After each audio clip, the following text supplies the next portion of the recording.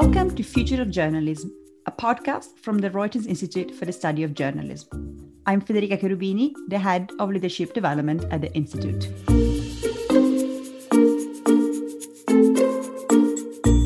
In this episode, we'll dig into the most important trends that will shape journalism in 2021. Here are some of the questions we'd like to answer in the episode. Is it true that the pandemic is accelerating the shift to digital in the news industry? Which formats and technologies hold the most promise for journalism in 2021? And which revenue streams will publishers explore in the next few months? We'll talk about this with our guest, Nick Newman, who's a Senior Research Associate at the Reuters Institute and the author of the report Journalism, Media and Technology Trends and Prediction 2021, which you can find on the Reuters Institute website. Nick, welcome, and thank you for being with us today. Thank you, Federica. It's really good to be here. So, Nick, this is a report you've authored for a few years now, and it's based this year on a survey of 234 senior executives from 43 different countries around the world. Which findings surprised you the most about this year's report?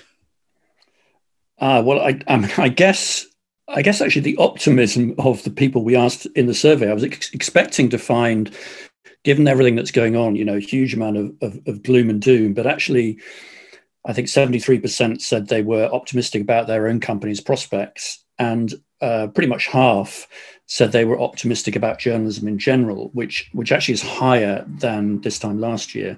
And I think, to some extent that reflects the fact that although, the pandemic has been extremely difficult, economically, very distressing personally, it's also has taken away some of those barriers to change that have sort of been frustrating people on the one hand. And then I think secondly, it reflects a sort of confidence that somehow in the pandemic, people were coming back to journalism, that the product itself was really valuable to people.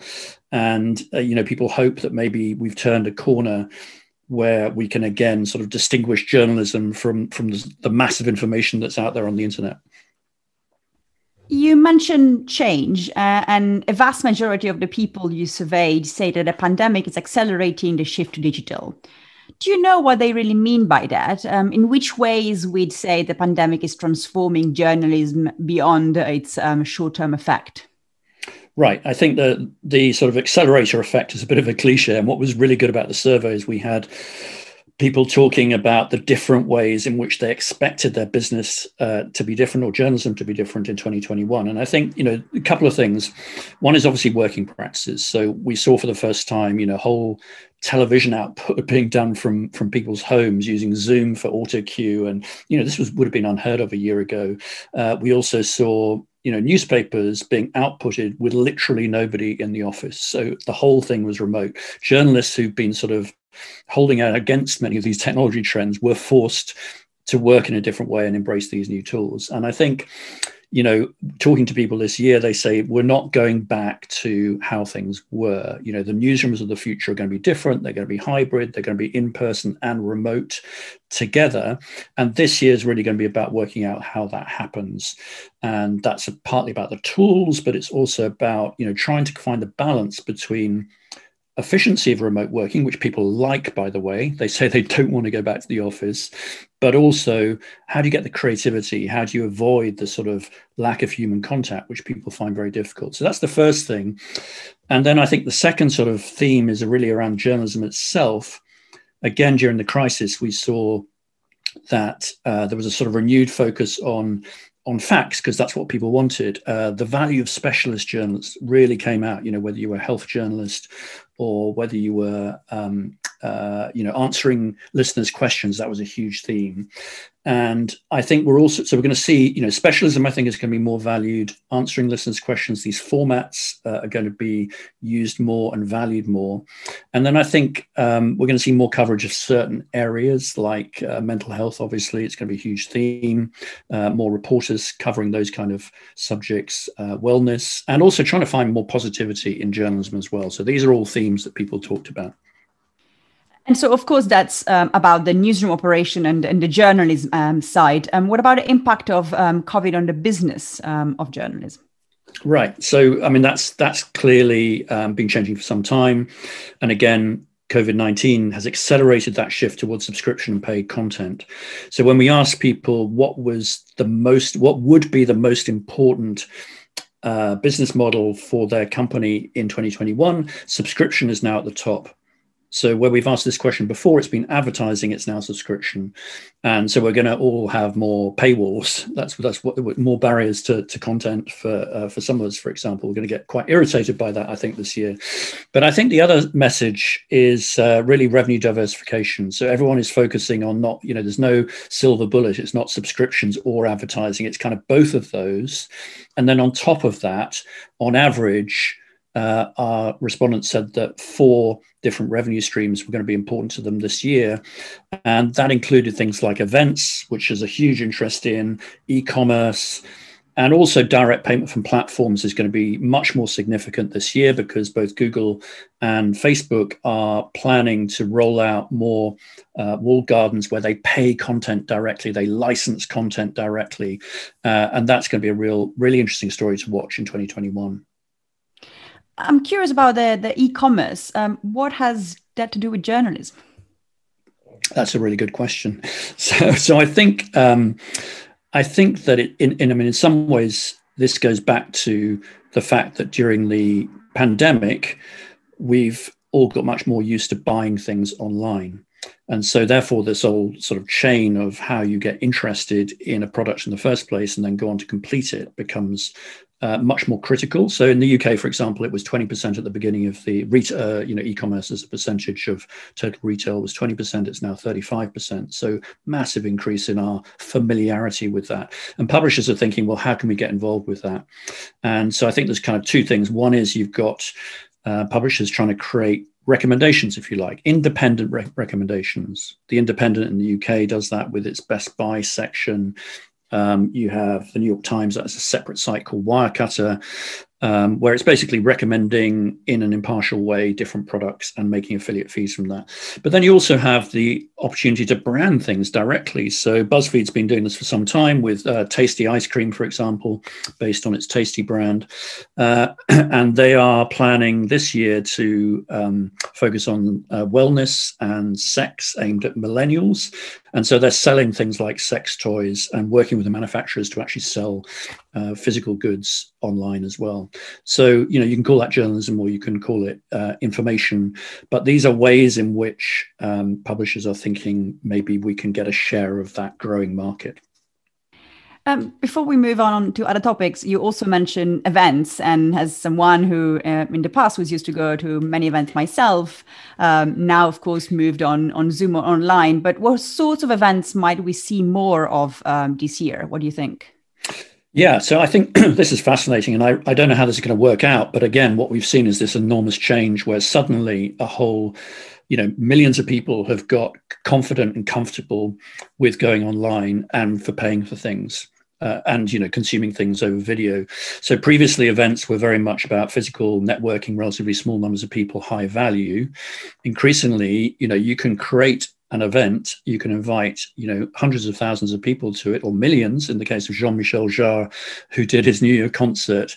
You can stream it, you can create a whole load of interactive content around it. Quite how that's going to work out in monetization terms, I'm not sure, but publishers are definitely looking at events and thinking about what is their physical event strategy, what's their online event strategy, whether that's just to create email addresses, and maybe how do we combine that and make it hybrid. So I think there's going to be a lot of action in that space. Thank you. That's really interesting to see what will develop. Moving on to a different topic that you took in the report. One of the things that really surprised me from the report is that many of the survey respondents think that the rise of misinformation around COVID will have a positive impact on the way people perceive journalism as a trusted sources on what's happening in the world. I'm not sure that is a realistic expectation, is it? Can you tell us more about what you found out in the report and so about this? Yeah, I mean, publishers feel that the rise of false news, misinformation has strengthened their position or will strengthen their position. Something like 68% felt it would.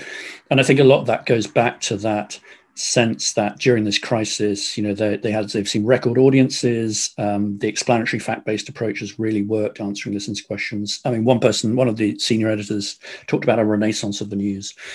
And I think for for loyalists, that's probably true. But if you look more widely, we also see there's a significant number of people who increase their usage of social media during this period or alternative media sources. So, we know there's a lot of people who are turning away from mainstream media despite record audiences and believe in something different. For example, with COVID-19, around the vaccines. And we've seen that in the US. We've also seen it in the UK where, large numbers of people protesting outside hospitals saying that the hospitals are empty, it's all a fake. And these are not people who are part of that renaissance of journalism, if you like.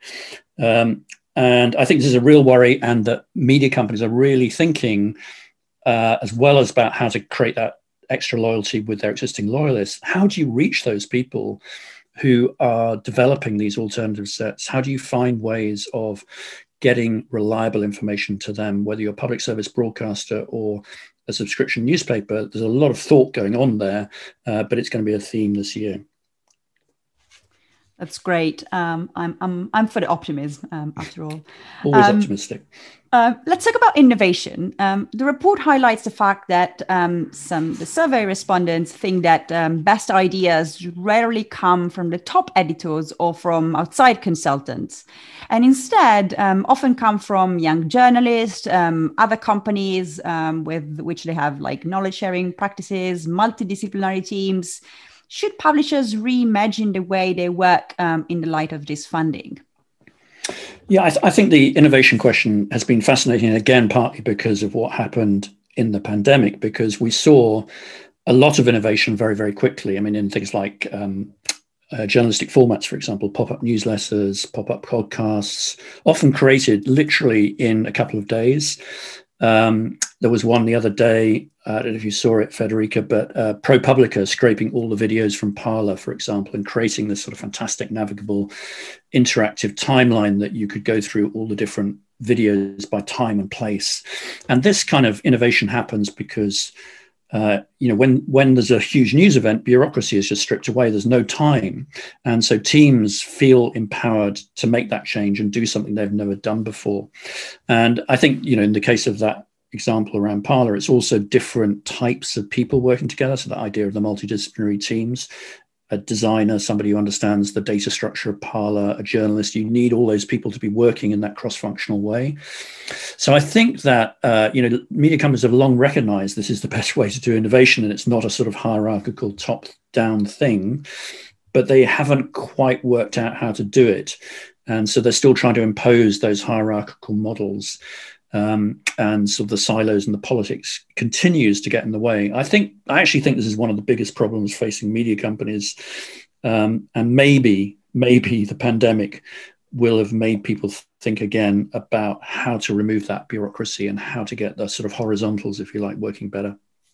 And you also mentioned, new products being produced quite quickly into this way of fostering innovation. And the survey also shows that a critical role played by product managers in coordinating and shaping innovation and new products. But it also highlights how product development is maybe not yet a discipline or a role which is fully understood and allocated in the newsroom. What can you tell us about that?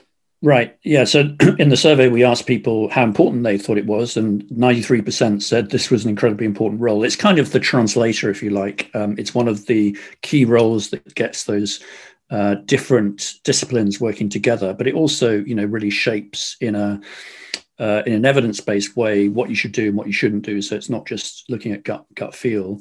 And but we found that only half or so, or less than half, actually felt that the role was understood. The people on the journalistic side, for example, understood what product managers do and why it's important. So there's definitely a gap there, and I think it just speaks to what I was talking about earlier, is that sort of publishers know the right things to do and the right roles to have, but it hasn't quite gelled yet. And maybe 2021 will be the year it does. Talking about roles and teams, I also want to talk about talent. The price of talent has gone up as a subscription-focused platform like Substack, for example, demonstrate the value of exceptional journalists working in a niche.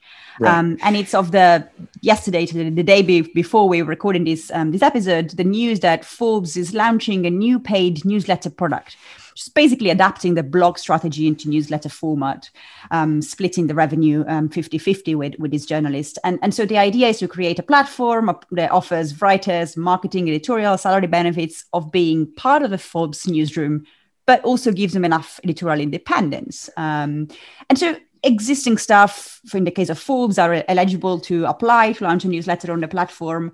So this creator economy, in a way, gives flexibility and rewards journalists with an independent personal following. But will there be growing pay disparities and tension in the newsroom between stars and the rest of the team? Yeah, I mean, there's a lot of issues in there. I mean, I think the Substack story has been fascinating, but we should remember that we've seen this before, you know, with kind of blogs, where that possibility that an individual journalist is going to be able to, separate themselves from a news organization, build that direct relationship and make significant amounts of money. Now, the difference is that was based on advertising, and we know how that worked out. Substack and some of the other models, like the Forbes model, is either fully or partly based on subscription. And the economics of that are very different. You know, if you have 1,000 people subscribing to your newsletter at, say, $5.99, you know, that's $60,000, $70,000 a year. And if you get 2,000 people, that's double that, and you're getting into lots of money for top-end providers who can attract, you know, 3,000, 4,000 people. And why would you not do that and share that with another company? I think the Forbes model is interesting. It's kind of a halfway house, where you still get some of the benefits of being part of a company. So some editorial independence, help with sort of editing, legal, if things come up. So you're not completely on your own, but of course they want to take some of the money. So yeah, these models I think are going to be interesting. I don't think they're going to replace traditional media organizations, but it's an extra layer of journalism and of connection and of making money for journalists as well, which is definitely worth watching this year. I want to close talking about the next generation technologies. So in your last chapter in the report, you look at how new technologies like AI, augmented reality, 5G connectivity will affect journalism. What opportunities do these technologies provide to journalism? Well, I mean, if you just take AI, firstly, because people think that that's the most important, sort of, if you stack up 5G, which is about faster connectivity, new devices, which is more screens, and then AI, publishers feel that AI is the one they really need to get their heads around. And we've been talking about it for a number of years, but mainly in a lab situation rather than real life. And what we now have, and I think this year we're going to see much more of, is practical real life applications of this. For example, on the news gathering side, you have a publication in Peru that's created a tool that uses machine learning to essentially spot potential patterns of corruption in government procurement contracts. So that's kind of a really good example on the news gathering side. On the production side, you have big news agencies like Reuters and others using speech to text technologies. That's another part of the AI set, trying to make its historic videos much more searchable. So you can go directly to the point in a long video that you need much quicker to get what you need. And then you've got a whole load of publications using AI tools to monitor things like gender and racial bias in the output, and then flag the results to editors. So these are things that you could do manually. You could write it all down, but technology makes it possible to scale those things across different platforms. And then there's a whole load of stuff around personalization as well, which is I think a huge challenge about how to do that right and how to mix technology like AI and journalistic common sense as well. What about smart devices? What can we expect to see this year? Yeah, I mean, we've been in a period, I guess, of smartphone dominance. And the question now is what lies beyond the smartphone. And I think that partly because of 5G, we're moving to more devices that are going to be independently connected to the internet. So some will have screens, some won't have screens. And some of these are really growing very fast now. So headphones, which used to be just sort of attached to your smartphone, are becoming independent platforms in their own right. Smart speakers, these will be controlled increasingly by voice or gesture. So these are growing very fast. You also have smart watches, which is the fastest growing sector of all after a very slow start. And then you've got this year, we're certainly going to see some more activity around smart glasses. So the idea that you can have a digital overlay as you look out on the world. So both Apple and Facebook are going to make announcements, or likely to make announcements of some kind this year. And I think the takeaway from all of that is that there are going to be more moments when we can slip information into our ears or into our eye lines going forward. And therefore, we need to think more about the context in which people are receptive to news at particular times and the formats that are going to work in those environments as well. So much to keep monitoring. Nick, thank you very much for joining us today. Pleasure. Our guest today was Nick Newman, Senior Research Associate at the Reuters Institute and the author of the report Journalism, Media and Technology Trends and Predictions 2021, which you can find on the Reuters Institute website. Make sure to follow our podcast channel on Spotify or Apple Podcast so you don't miss the next episode. And if you don't want to miss any news from the Institute, subscribe to our weekly newsletter by clicking the link on our Twitter bio or going through our homepage. Thank you for listening to Future of Journalism. I'm Federica Cherubini. We'll be back soon.